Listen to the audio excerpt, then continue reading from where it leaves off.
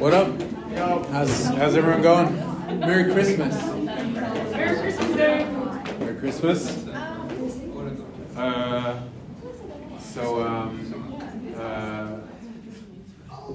What's up?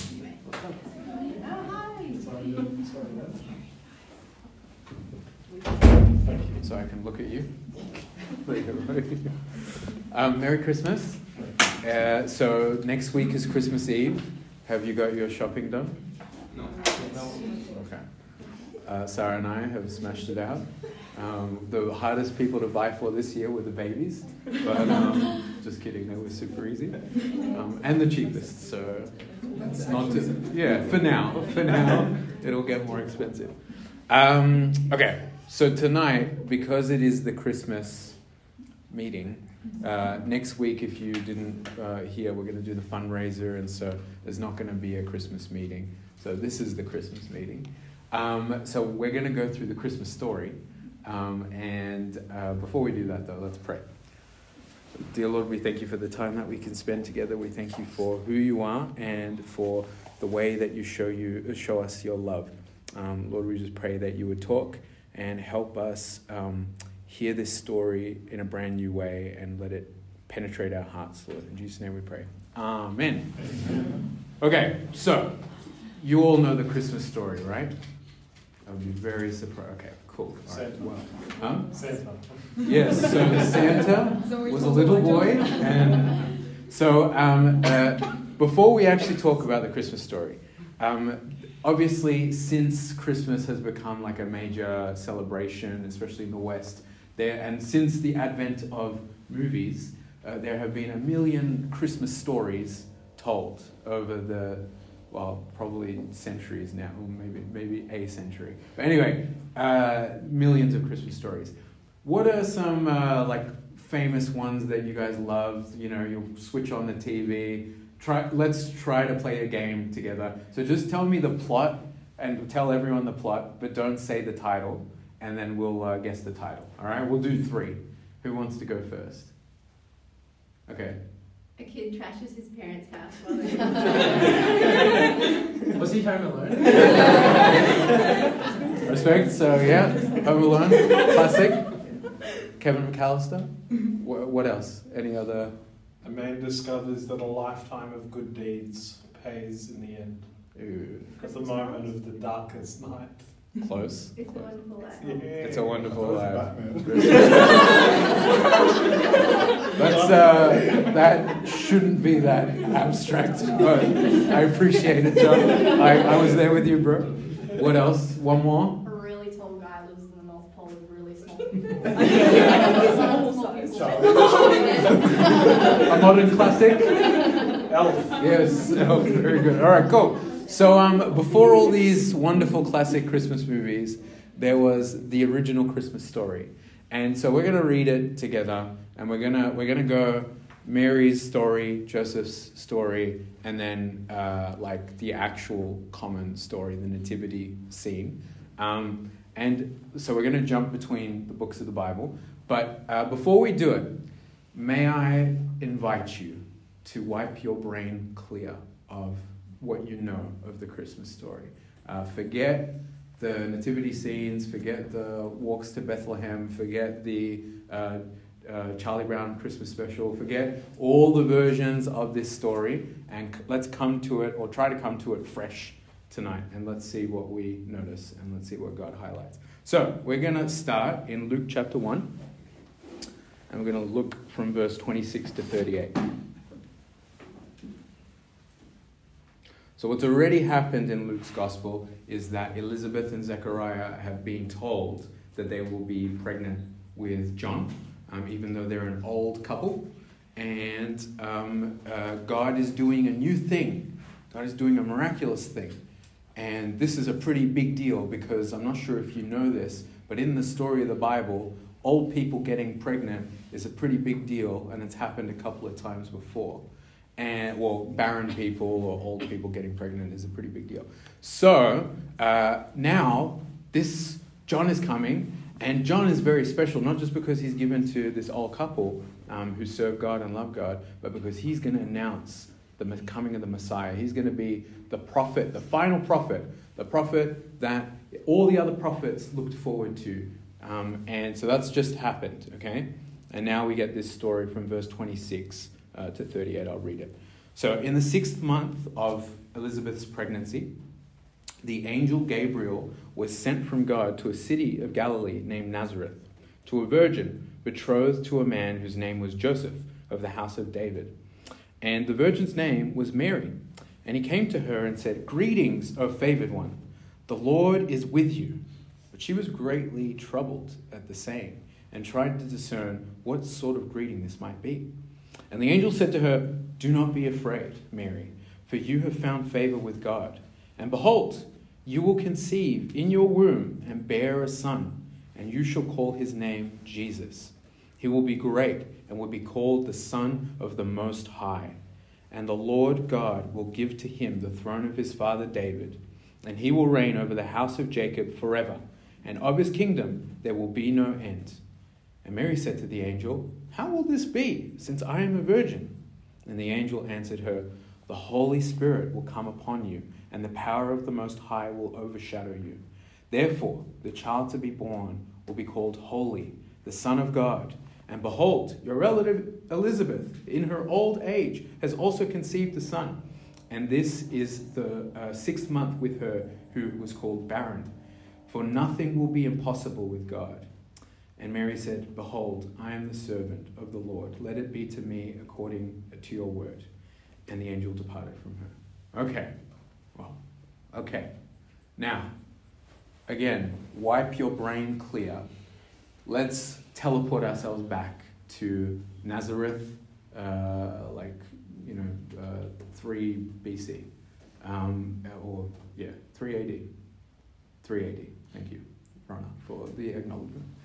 3 AD, Nazareth in Galilee. So this place is a place where everyone does not have iPhones and everyone does not have any luxury that you or I have.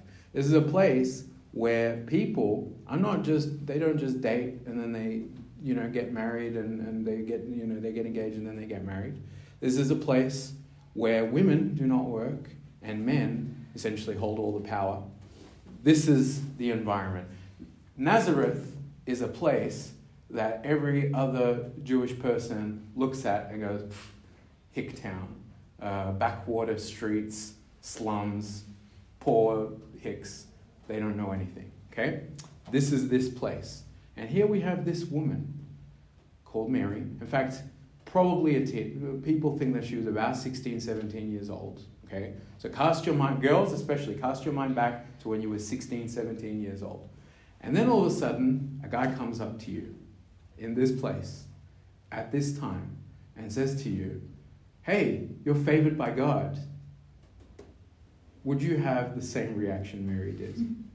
It's a pretty reasonable reaction, but also it's a pretty amazing reaction because she doesn't just take it. She's, "Oh, that's very nice," and "Oh, thank you."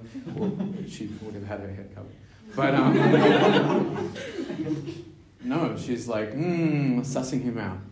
So I want you to think about who Mary is and we'll do the same with Joseph.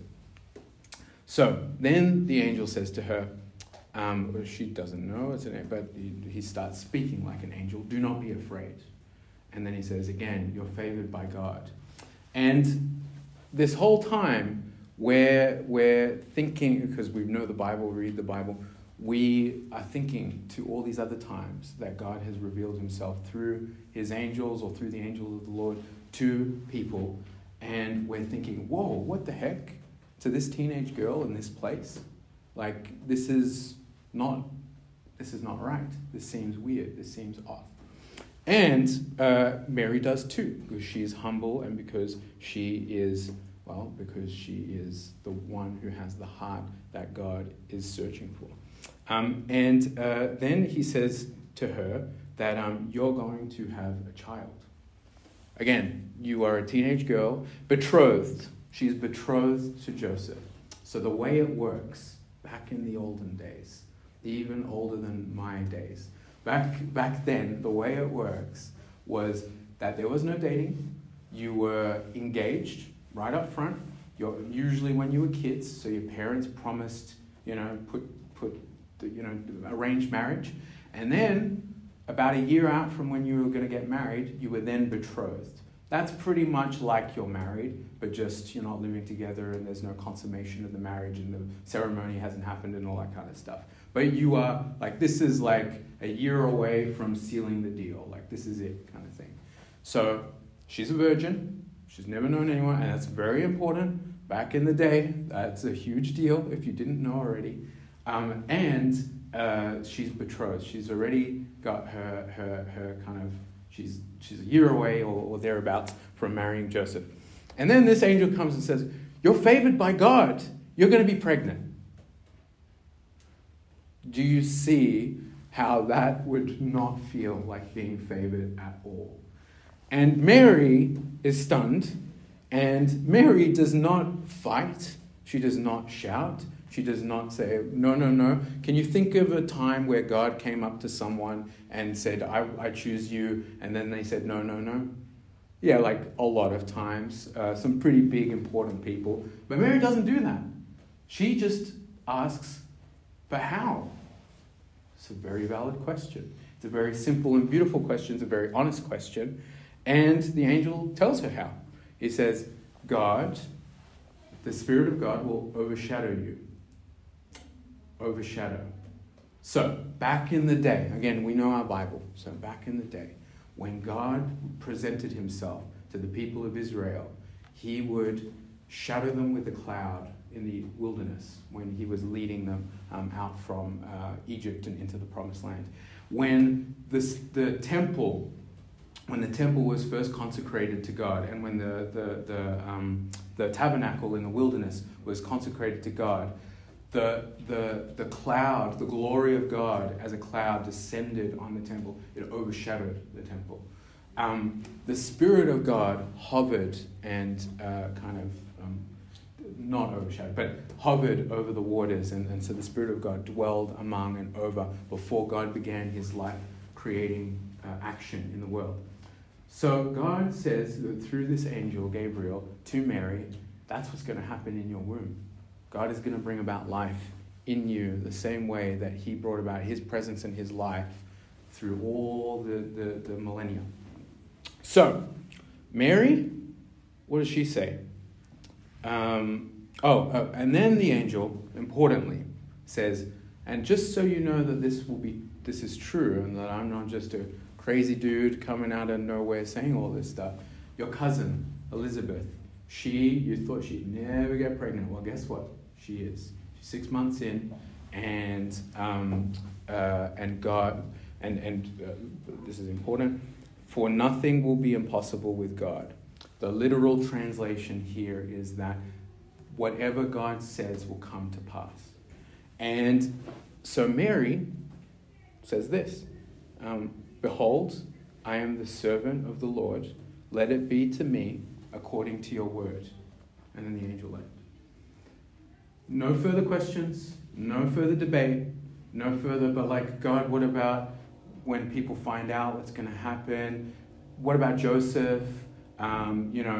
It's going to be really difficult for me. No, whatever you have said, whatever the Lord has said, may it be so, is what Mary answers. Can you see why she was favored by God? Can you see why God chose her? What would you say if you were in her position? Rhetorical question. Have a think. But this is remarkable, and this is beautiful. And this is why, it's interesting because we are not told any of this information before God chose Mary. We come to know why God chose Mary because of the story of how he chose her. And God sees the heart, right? What comes to mind is David when Samuel is looking for the next king of Israel. And he goes and visits all the sons of Jesse. And then finally David comes along, the little runt, last born child. And God says, yes, this is the king. This is the one. And Samuel's like, what? This guy? And he's like, yes, for God does not look at the outward appearance, but he looks at the heart.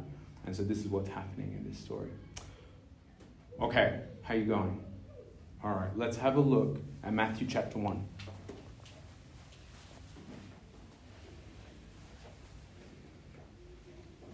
Oh, one more thing about Mary, right? So here's the deal. If you got pregnant before you were married in a culture which could stone you for being an adulterer or adulteress, it's very, what's Mary gonna do? She's gonna be like, don't worry everyone, this is God's baby, this is what happened with the angel. We take that for granted. We think that, oh yeah, there were simple, stupid people back in the day. Mary could have told this story, and everyone was like, oh yeah, sure, that's very plausible. Good on you, Mary. No. Actually, in fact, if you watch in the Gospels, whenever Mary comes up, when Jesus is preaching, teaching, particularly in John, and when Jesus is like talking, and the Jews attack his parentage. They actually say, I'm thinking about, I think it's John chapter 4 or John chapter 8 or something like that, where he's talking about who is your father, and then they reply, we are not children of a prostitute or something like that, or a harlot. So this follows Mary, this follows his family, this is a big deal. And also Nazareth is, like we said, country hick town, backwater place. There's probably a population of about 2,000 people.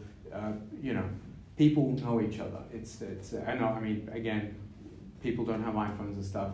You live in close community with others. So this is a big deal, and it cannot be understated how big of a deal this is, and it cannot be understated how impactful this is to Mary. Okay, Matthew chapter 1, let's look at Joseph now. So verse 18. Now the birth of Jesus Christ took place in this way.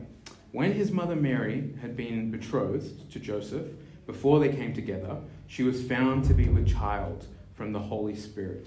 And her husband Joseph, being a just man and unwilling to put her to shame, resolved to divorce her quietly.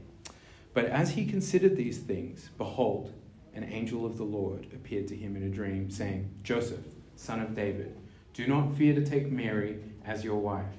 For that which is conceived in her is from the Holy Spirit. She will bear a son, and you shall call his name Jesus, for he will save his people from their sins. All this took place to fulfill what the Lord had spoken by the prophet. Behold, the virgin shall conceive and bear a son, and they shall call his name Emmanuel, which means God with us. When Joseph woke from sleep, he did as the angel of the Lord commanded him. He took his wife, but knew her not until she had given birth to a son, and they called his name Jesus.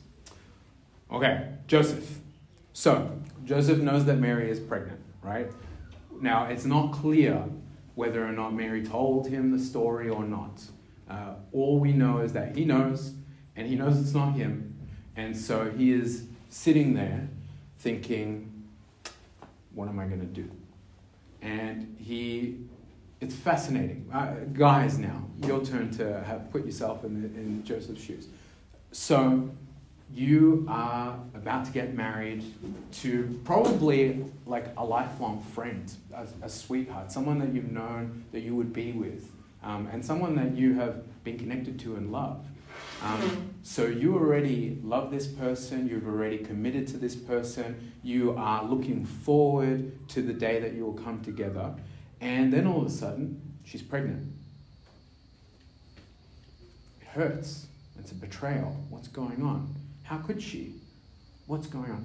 But Joseph, it's interesting. He doesn't turn around and he doesn't shout. There's no confrontation where he shouts her down. He doesn't make a public mockery of her and demands that she be stoned. He doesn't, which he could have done. He doesn't, he doesn't like lash out and try to humiliate her or try to kind of embarrass her further. He's thinking about what's the quietest, most dignified way that I can let her go, because I don't think that this is right, and I am not going to be in a relationship with someone who has betrayed me, which is fair enough and self-respecting. But at the same time, I'm not going to, because of a love for her, because of a respect for her. He is not going to abuse her or humiliate her in this moment. That's pretty amazing. Like, give Joseph some kudos for that. Like, that's pretty good. At least I think so. So guess what God does? God does not want to break up this couple. God does not want this family to be torn apart. And so what he does is he sends an angel to speak to Joseph in a dream. And he says very clearly what Mary was told. This is the Holy Spirit overshadowing her, and that this child, his name will be Jesus. Did you notice that both angels told both parents what the name of the baby will be? And Jesus meaning God saves. God is our salvation. So the idea here is God is like very intentional. Like, you are going to be the parents of my son. And you are going to be the parents of the Messiah. And the point of the Messiah is to save. And so this, as you together, not as you separate, not as, all right, Mary, you go do your thing, and Joseph doesn't want to be part of your life anymore. Well, that's a damn shame. Well, I'm glad that you stuck through with this plan. And no, Joseph, hang around. Why? I think that God also was searching to and fro. So we're going to read that passage in a second. But Joseph too was someone that God knew his heart and knew that he wanted him to be a part of his son's life and be entrusted with this responsibility. And then we get Matthew. And Matthew, so from Matthew chapter 1 to Matthew chapter 2, I think it's something like 5 or 6 times that Matthew will say, and it was fulfilled, the words of the prophet were fulfilled, da-da-da-da-da, and then he'll quote something from the Old Testament. Matthew really hammers home this sense of God's action and his sovereignty and God's hand over everything, that nothing is a mistake. What is the common thread between Mary and Joseph?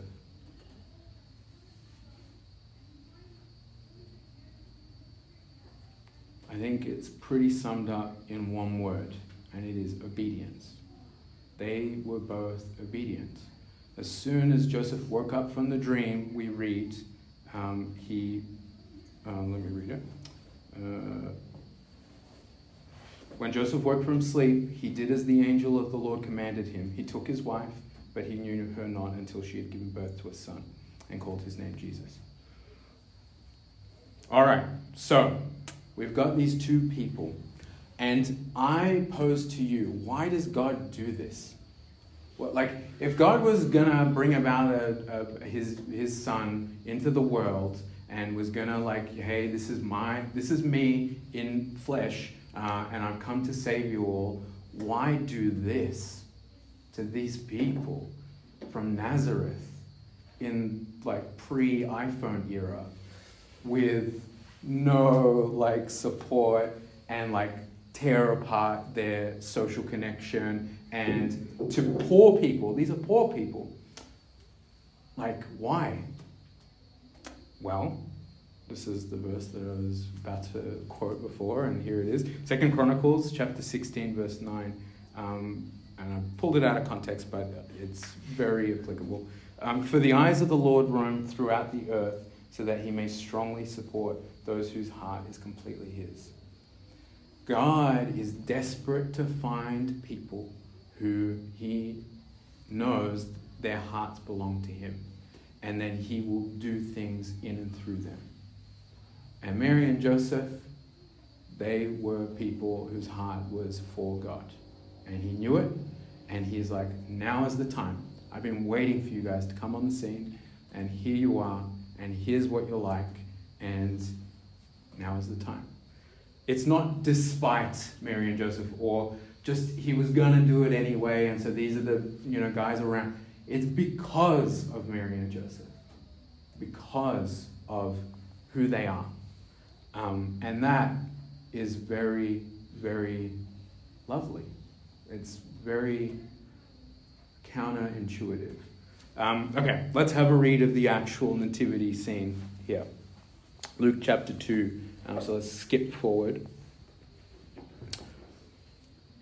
So, from verse 1, in those days, a decree went out from Caesar Augustus that all the world should be registered. This was the first registration when Quirinius was governor of Syria. And all went to be registered, each to his own town. And Joseph also went up from Galilee, from the town of Nazareth to Judea, to the city of David, which is called Bethlehem, because he was of the house and lineage of David, to be registered with Mary, his betrothed, who was with child. And while they were there, the time came for her to give birth. And she gave birth to her firstborn son, and wrapped him in swaddling cloths, and laid him in a manger, because there was no place for them in the inn. And just in like 3 sentences, Luke paints this extremely both heartbreaking or inspiring story, like three sentences. Don't miss it. Again, wipe it from your brain, the things that you've seen, and the peaceful scenario, and the little stable, and everyone's like so happy and dirty. This is a teenage girl who has probably been shunned by her family, who's with her betrothed, not even married yet. They have to make a long journey while she's in her 3rd trimester of pregnancy. All you need to do is talk to Helen and Sarah about what 3rd trimester is like, and like how long they think they could journey for on foot / on the back of a donkey. It ain't easy. And on top of all of that, they're in a strange place. None of their relatives are there. Mary's mom isn't there helping her out like would have been customary. Maybe we don't know the situation of their family in general. But anyway, bottom line is, there they are, by themselves, alone, and they have no place. They're staying in a stable, they're staying in a cave where all the animals sleep and stay. And that's the only room that there is. And Mary has to give birth with her not even fully husband yet by her side, which is also not customary. And first baby, like, this is not a seasoned mother. This is a first timer. Let me tell you how stressful it is to have your first baby, especially if you feel like alone, like, you know, if things aren't right, and in this case, things weren't right in their social context, but like, it is tough. You do not sleep. You don't know if you're doing it right. You're waiting for the milk to come in. You know, add on top of that a dirty stable with no support and no help and absolutely no one around. And there they are. And there they are with this baby. The hygiene, mate, this newborn sepsis, like, you don't even know, like, this could have been really bad. And yet, there they are, and there Jesus is, wrapped up in the feeding trough of the animals, because, like, man, I can't keep holding this baby all day long. I got to put him down somewhere, or just put some fresh hay in the trough and, like, just get the animals away. Go, shoot, don't go near the baby. And there he is. What the heck? So we've just looked at Mary, we've looked at Joseph. Let's look at God. What is God like? What is this about? This is insane. Insane. What do you feel towards God when you hear and read this story?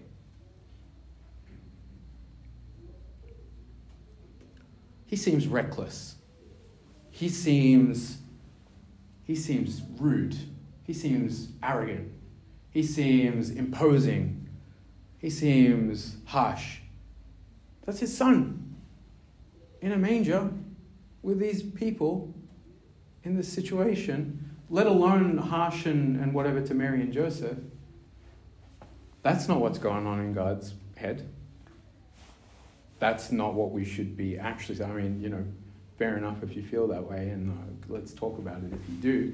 But there's another way to look at this too. And the way to look at this is God is completely sovereign. This is a situation where there is absolutely no conceivable way that this situation would ever work at all.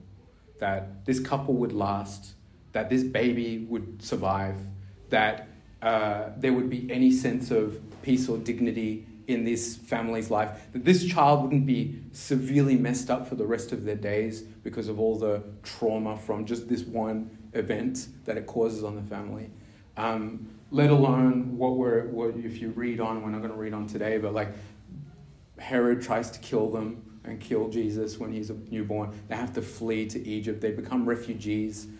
Jesus' first couple of years of life as a refugee in a foreign country. This is a statement of God's complete control, authority, sovereignty, power.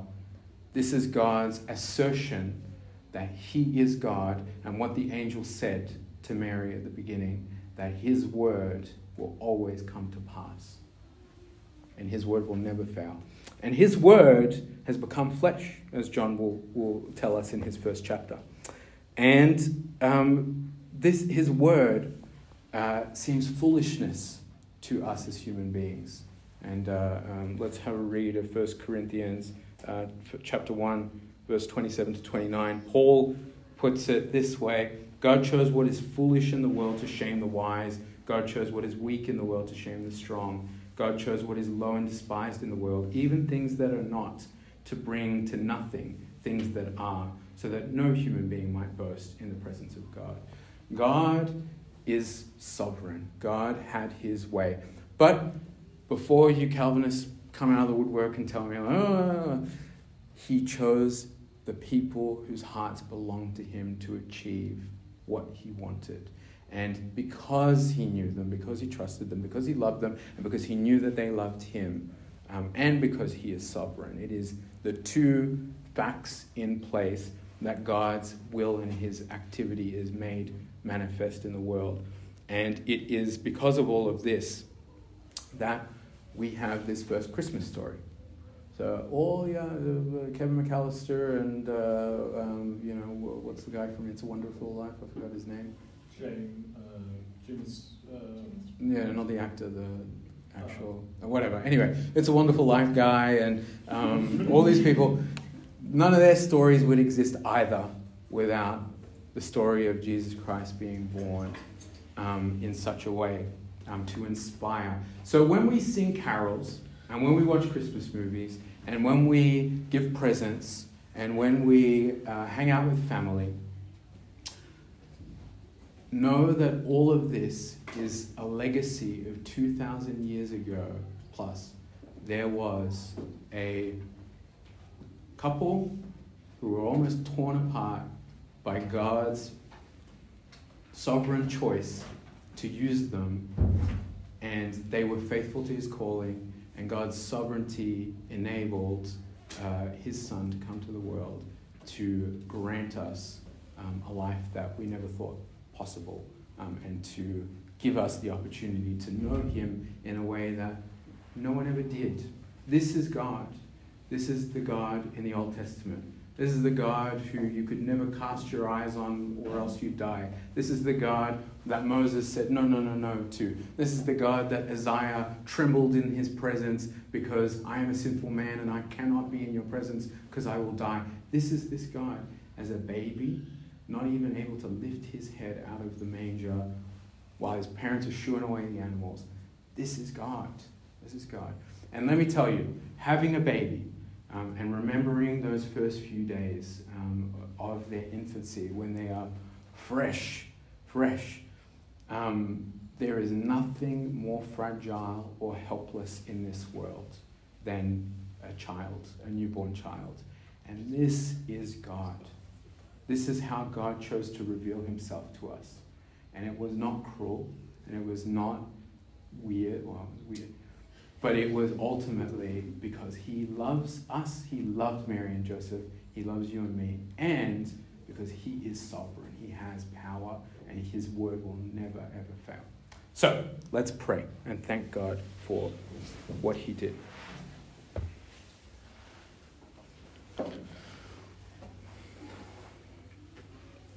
Dear Lord, we thank you so much for who you are and how you chose to reveal yourself. We thank you that you choose to use us to accomplish your works. And Lord, we thank you that no matter what, you are in control. And no matter when it seems like you are not in control, you still are. So, Lord, we can trust you with our lives. We can trust you when you tell us what you want us to do. And we can trust you when you are starting a work in us, even when it seems strange or painful or weird. Lord, we just give you our hearts anew, and we ask, Lord, that this story that we've heard over and over and over since as long as we can remember, this story would hit us new every single time we hear it, and that we would be filled with awe and love towards the one who did everything to bring us back. In Jesus' name we pray. Amen.